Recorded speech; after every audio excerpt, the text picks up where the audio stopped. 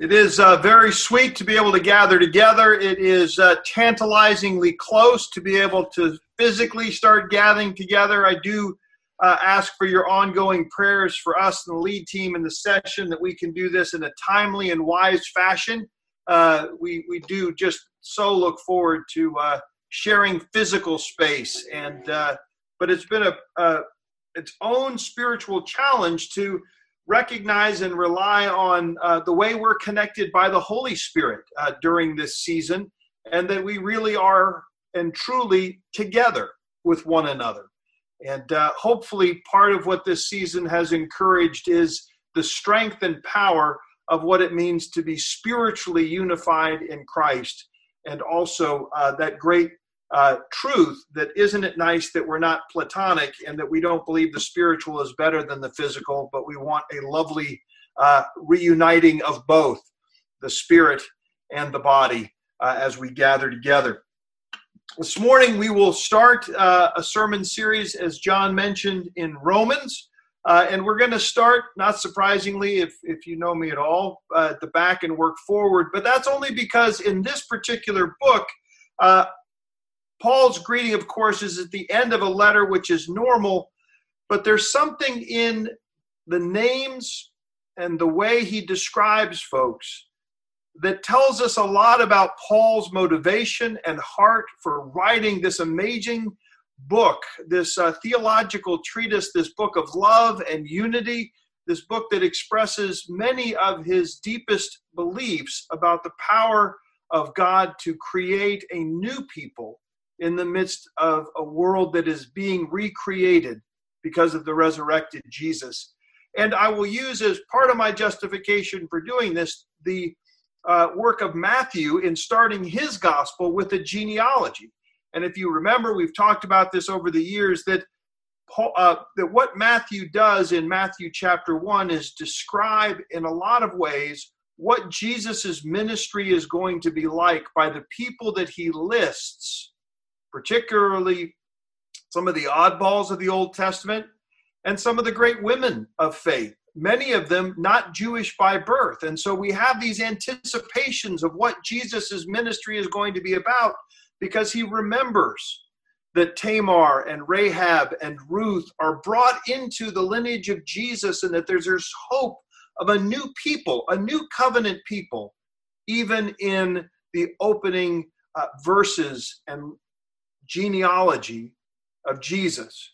And so in that theme, we're going to start this morning back in Romans 16, and then next week we'll proceed to Romans chapter 1 in a more traditional walk through this wonderful and amazing letter. Before we go any further, let's put at least the first 16 verses of chapter 16 before us. Hear now God's word. I commend to you our sister Phoebe, a servant of the church of Caesarea, which interestingly enough is right near Corinth, that you may welcome her in the Lord in a way worthy of the saints, and help her in whatever way she may need from you, for she has been a patron of many, and myself as well. Greet Prisca and Aquila, my fellow workers in Christ Jesus, who risked their necks for me and for my life, to whom not only I give thanks, but all the churches of the Gentiles give thanks as well. Greet also the church in their house. Greet my beloved Epaphroditus, who was the first convert in Christ in Asia. Greet Mary, who has worked hard for you. Greet Andronicus and Una, my kinsmen and fellow prisoners. They are well known to the apostles, and they were in Christ before me. Greet Epaphroditus, my beloved in the Lord. Greet Urbanus, our fellow worker in Christ, and my beloved Stachys. Greet Apelles, who was approved in Christ. Greet those who belong to the family of Aristobulus. Greet my kinsman Herodian. Greet those in the Lord who belong to the family of Narcissus. Greet those workers in the Lord, Tryphenius and Tryphosa. Greet my beloved Persis, who has worked hard in the Lord. Greet Rufus, chosen in the Lord, also his mother, who has been a mother to me as well. Greet Asyncritus, Philegon, Hermas, Patrobus, Hermas, and Herminus, and my brothers who are with them. Greet Philologus and Julia, Narcus and his sister, and Olympias, and all the saints who are with them. Greet one another with a holy kiss. All the churches of Christ greet you. The grass withers and the flowers fade, but the word of our God stands forever. Please pray with me. Heavenly Father, we ask that you would continue to encourage us this Trinity Sunday on the fullness of who you are. We pray that in your work of new creation, started at the resurrection of our Savior and your Son, that we have now peace with you, as this book will reinforce to us so powerfully. We pray, Lord, that we would again be moved to know what recreation means to you and what it means to be a new people created out of the tribes and the tongues of all nations. We pray that it would be done for your glory, and Lord, we pray even the preaching this morning would be useful in reflecting the truth of who you are, and whatever is said this morning that is not true, may those words quickly be forgotten. In Christ's name, amen. I probably made too much of how long it's been before I got around to preaching a long sermon series in Romans, and part of that is just how important this book is to our own traditions, to the Western Church and our understanding of elements of the gospel. And it has been broken down in so many ways by so many different scholars and so many different angles. It reminds me a little bit, and I'm going to watch Richard's face. Thankfully, it's hidden mostly by his beard. But we have this vehicle out at the farm called the Green Beast, and it's been taken apart in various ways over the years, and it's been apart for about 14 years. Now, this last time, I took another engine out. We may put another one in. We dropped the gas tank. And there is a way in the garage at the farm where parts of the Green Beast are laid out all over the floor. And they're all important parts. Some of them are labeled. Some of them may or may not be labeled correctly. But they are all a part, and it is great fun to do that, and it's important when we need to put it back together the right way. A certain way in which, though, at some point, if we don't put it back together, as fun as it is to plan the trips and to imagine what we can do, we won't get to enjoy this beautiful 1971 three-door Suburban. It has its own special patina and its own special joy for our family.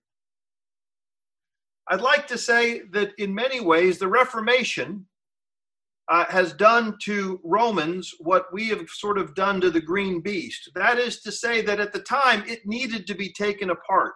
As the Reformers were faced with a church that was far from firing on all cylinders, we needed to take apart some of the great truths of Scripture and understand again how they impacted the whole, both the church and our individual lives in Christ. It needed to be taken apart. The question is whether or not in the ensuing 500 years we've done very much to put the gospel back together. To some degree in the West, we had our Baptist brothers and sisters grab hold of evangelism in Matthew 28 and run off and share the good news of the gospel. The Pentecostals ran off with the Holy Spirit, and the Presbyterians have been thinking deep thoughts in quiet rooms for quite some time. The question is, how do we now take all of those parts and in some way put them back together and recognize that there is a whole to the gospel and there is a whole to the book of Romans, as much as it breaks down into amazing verses and amazing truths, it was meant to be seen as what? Well, I would contend that from what we see in Romans 16, particularly in verse 16, it is for Paul, as it is in all of his writings, his deep hope that there would be unity in this new community of faith, this new covenant people, a unity created by the work of Christ, created by the unconditional love of God and the sacrifice that was completed by Christ on the cross, and shown to be true by his resurrection by the Father. The reality of the Spirit which indwells us and applies Christ to us. But the end, the point, is that just as we are greeted with a holy kiss by our Savior, that we might be people who greet one another with a holy kiss. And that, in the context and in the language of the day, is not just the handshake of its time, or perhaps the familiar greeting that may be common in Western Europe, but really and deeply in the first century, as Paul is describing it, it is the deep familial relationship that allows a kiss that is more than just functional. It is a statement of our family love and connection and commitment to one another. And so I want us to look this morning first at what the point is, as we've already begun, and then we'll look at what the challenge is, and then we'll look at what the direction will be. So first, what's the point? The point is, verse 16, to greet each other with a holy kiss, to unify the family of God by the work of the Holy Spirit. In Romans chapter 8, where we will spend some wonderful time, it is clear that in the midst of some of the most powerful teaching about what salvation looks like as a process, it is also the chapter in which the Holy Spirit is referenced the most. 24 times in one chapter, the Holy Spirit is referenced because the weight and the glory and the power of what Romans 8 is about is only going to be expressed in our lives by a power other than ourselves. The point is that unity in the Spirit, not along those lines that humans create, which is affinity or preferences or economics or race or gender or fill in the blank. But the people of God, if they're going to be a people who bring the peace of God, the people who can bring this list of names, which is a combination of Jewish people, women and men, single, widows perhaps, married couples, the first convert in Asia going back to Rome. So he's not Italian. He comes from a different place. He's moving into the city and he's a leader in the church, Paul says. There's 5 house churches listed in this setting. There may have been more, but there's at least 5 gatherings listed in Romans 16. These small churches gathered together, all led by different folks, but seen by Paul as a unified group, even though they don't have a large one place to meet. The point is unity by the Holy Spirit in the goal of the covenant people of God ordained by God the Father.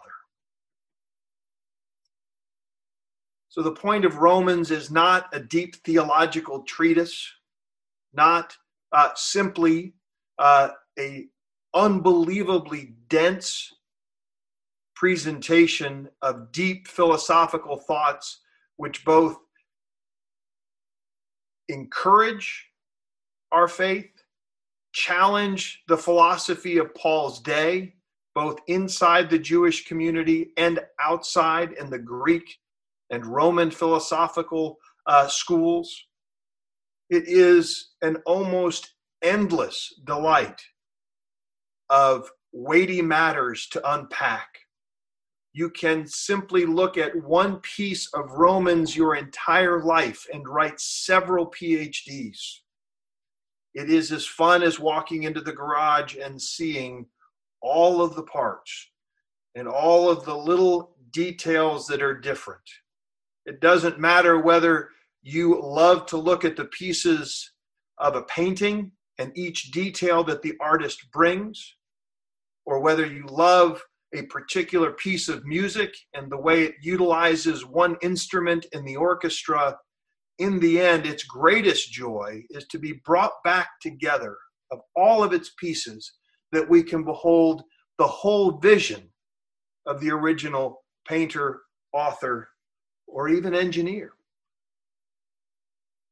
That the unity of the whole might be what we delight in. So I think that's the point of Romans, to encourage us to be a community that greets one another with the wonderful familial covenant love of a family that greets each other with a kiss that sets us apart. Again, remember, a holy kiss. Holy means set apart. And that all the churches of Christ gathered together greet one another spiritually as we do, encouraging that we are one body. Well, what's the challenge? That seems rather noble, easy to address. Well, the challenge is, for most of us in the 21st century, that Paul is not a seminary, Western educated, middle class Protestant theologian. It's just unfortunately not true. It's why we wrestle with some of the truths that Paul presents, because they strike us culturally as rather difficult to inculcate and sometimes still challenge our own cultures. I read this morning the ESV's translation, and some of it, again, my meaning here, this is going to be a little hard. My meaning here is not to undermine your belief that most of English translations are reliable. I am going to suggest that sometimes our own value system makes it hard for us to read the Bible the way the Bible was written. And translation is always a challenge. And so we start with the first person that Paul mentions, Phoebe. And awkwardly, for reasons that are quite inexplicable other than cultural motivations, the word deacon is translated servant. And it probably reads that Phoebe was the deacon of the church in Caesarea. The challenge is that there's no reason not to translate deacon. It's the Hebrew. That's a whole nother issue. The Greek. It sometimes challenges our understanding of how women interact in the church because of certain cultural and historical values we still struggle with today. Does translating her as a deacon mean that necessarily what the PCA does in ordination is wrong? No. We have a doctrine of ordination that also needs to be unpacked. But better to wrestle with the way Scripture was written than to perhaps soften the blow and have it read a little bit more in line with what we believe. There is a great deal of leadership of both genders, of single and married people. That's always been a challenge for us, whether we're reacting against the mandatory singleness of the Catholic priesthood, whether we're struggling with who should and can speak into the midst of a meeting. Just know that this is deeper than we really understand. It sneaks up on us. I was a part of a missions committee early on when Artis and I were married, and a wonderful missionary woman came back from Africa, and she was showing slides. We were still watching slides. I can remember the click, click, click as it rotated, and it was beautiful. She was showing how she had been as a single woman on this missionary station, and she was helping bring the gospel and teaching the good news of Jesus to people in rural African villages. And the awkward thing was, of course, that as she taught scripture in these Sunday schools, there were both African men and African women sitting and learning under her instruction, something that would not have been allowed in the church that she was making her missions report to. Women weren't allowed to teach mixed gender Sunday schools in our churches. Now, why didn't we raise the issue that it seemed odd? Well, because the second issue is that we do wrestle with race, and that quietly and subtly Aryan views that perhaps African Americans or Africans, Black Africans, aren't quite the same as white people. It was just visually less shocking to see her teaching Black men than it would have been perhaps to teach white men. Don't underestimate how long the things we have steeped ourselves in causes us to view one thing one way and our circumstance another. Paul is going to regularly affirm, as he does in his greetings, that there are Jewish and Greek and Roman leaders in the church, that the divisions of race, that the divisions of power. He has people in this list from Narcissa's house, a favorite of the Emperor Claudius who had just died, listed in many secular documents as a powerful person in Rome. You have everybody from that household down to what we know to be people of the common and even the slave class in Rome. There is no racial or socioeconomic status differences. And it is in the midst of that, too, that the terminologies of things like apostle, we have one last difficult translational issue to notice. And this is why it's so hard for us to read Paul the way Paul wrote himself. For about the first 400 years, if you look at verse 7, greet Anachorus and Una, my kinsman. Well, for the first 400 years, it was known that Una was a woman. And about 1500 years ago, it started to be popular to translate that sort of the way you'd say, oh, somebody confused Michelle and Michael.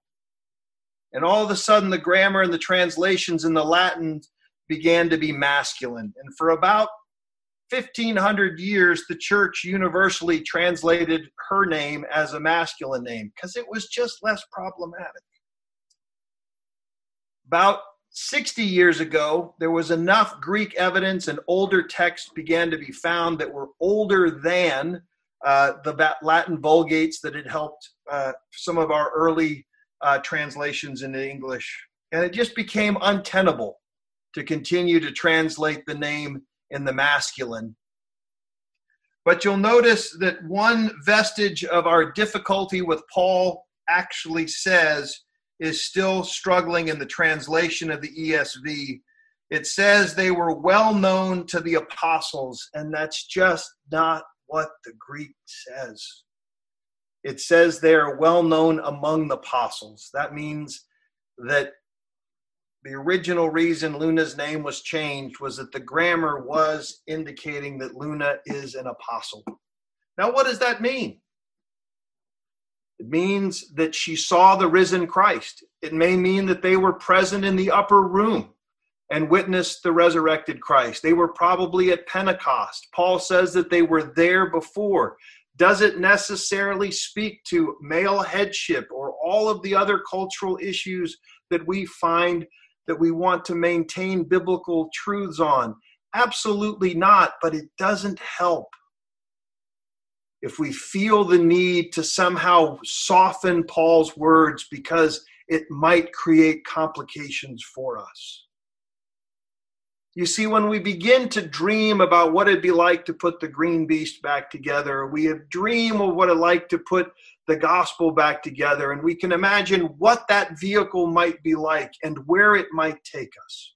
And some of us might want it to be a sports car, and some of us might want it to be a safe vehicle to get us to and from something.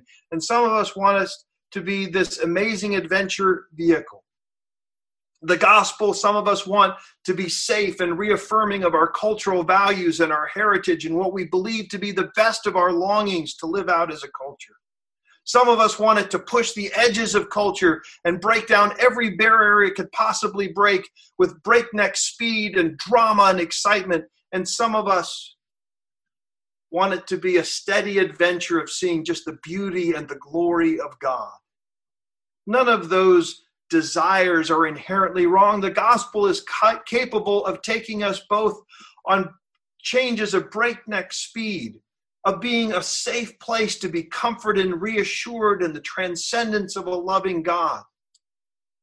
And it will always, in its own way, take us on adventures in seeing the beauty and the holiness and the transformative reality of who God is.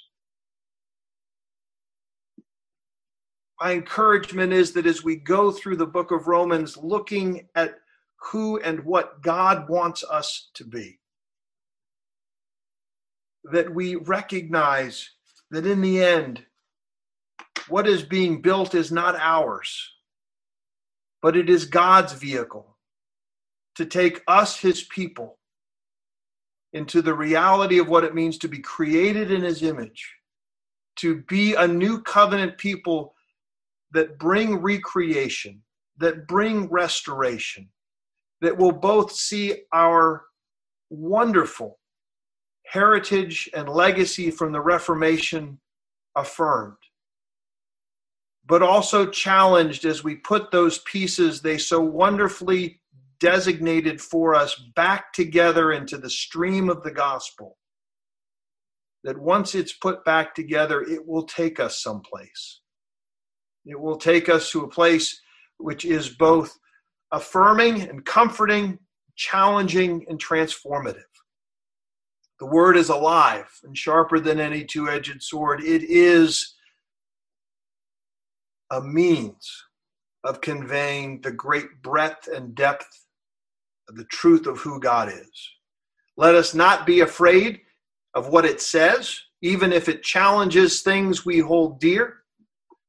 But let us believe that when we gather together in unity, wrestling with the truth of God and our own limitations, that we can greet one another, knowing that in our own way we each wrestle with Scripture just a little bit differently, challenged and affirmed in different ways. And it's in that diversity as Jew and Greek and slave and free and Gentile, male and female, that the body of Christ is made up, that it might be healthy and broad and rich in its dependence and reflection upon the glory of God. Let's pray. Heavenly Father, we ask that you would be merciful to the preaching of your word. Lord, we desire to sit at your feet. We pray that we might read and see your word, Lord, in a way that allows us to rest in who you are, not in who we think we are. Lord, we pray that you would be the one who puts us back together in a way that is pleasing and, Lord, so much more marvelous than we could possibly imagine. We trust you for these things and that you would work us by the Holy Spirit. In Christ's name, amen.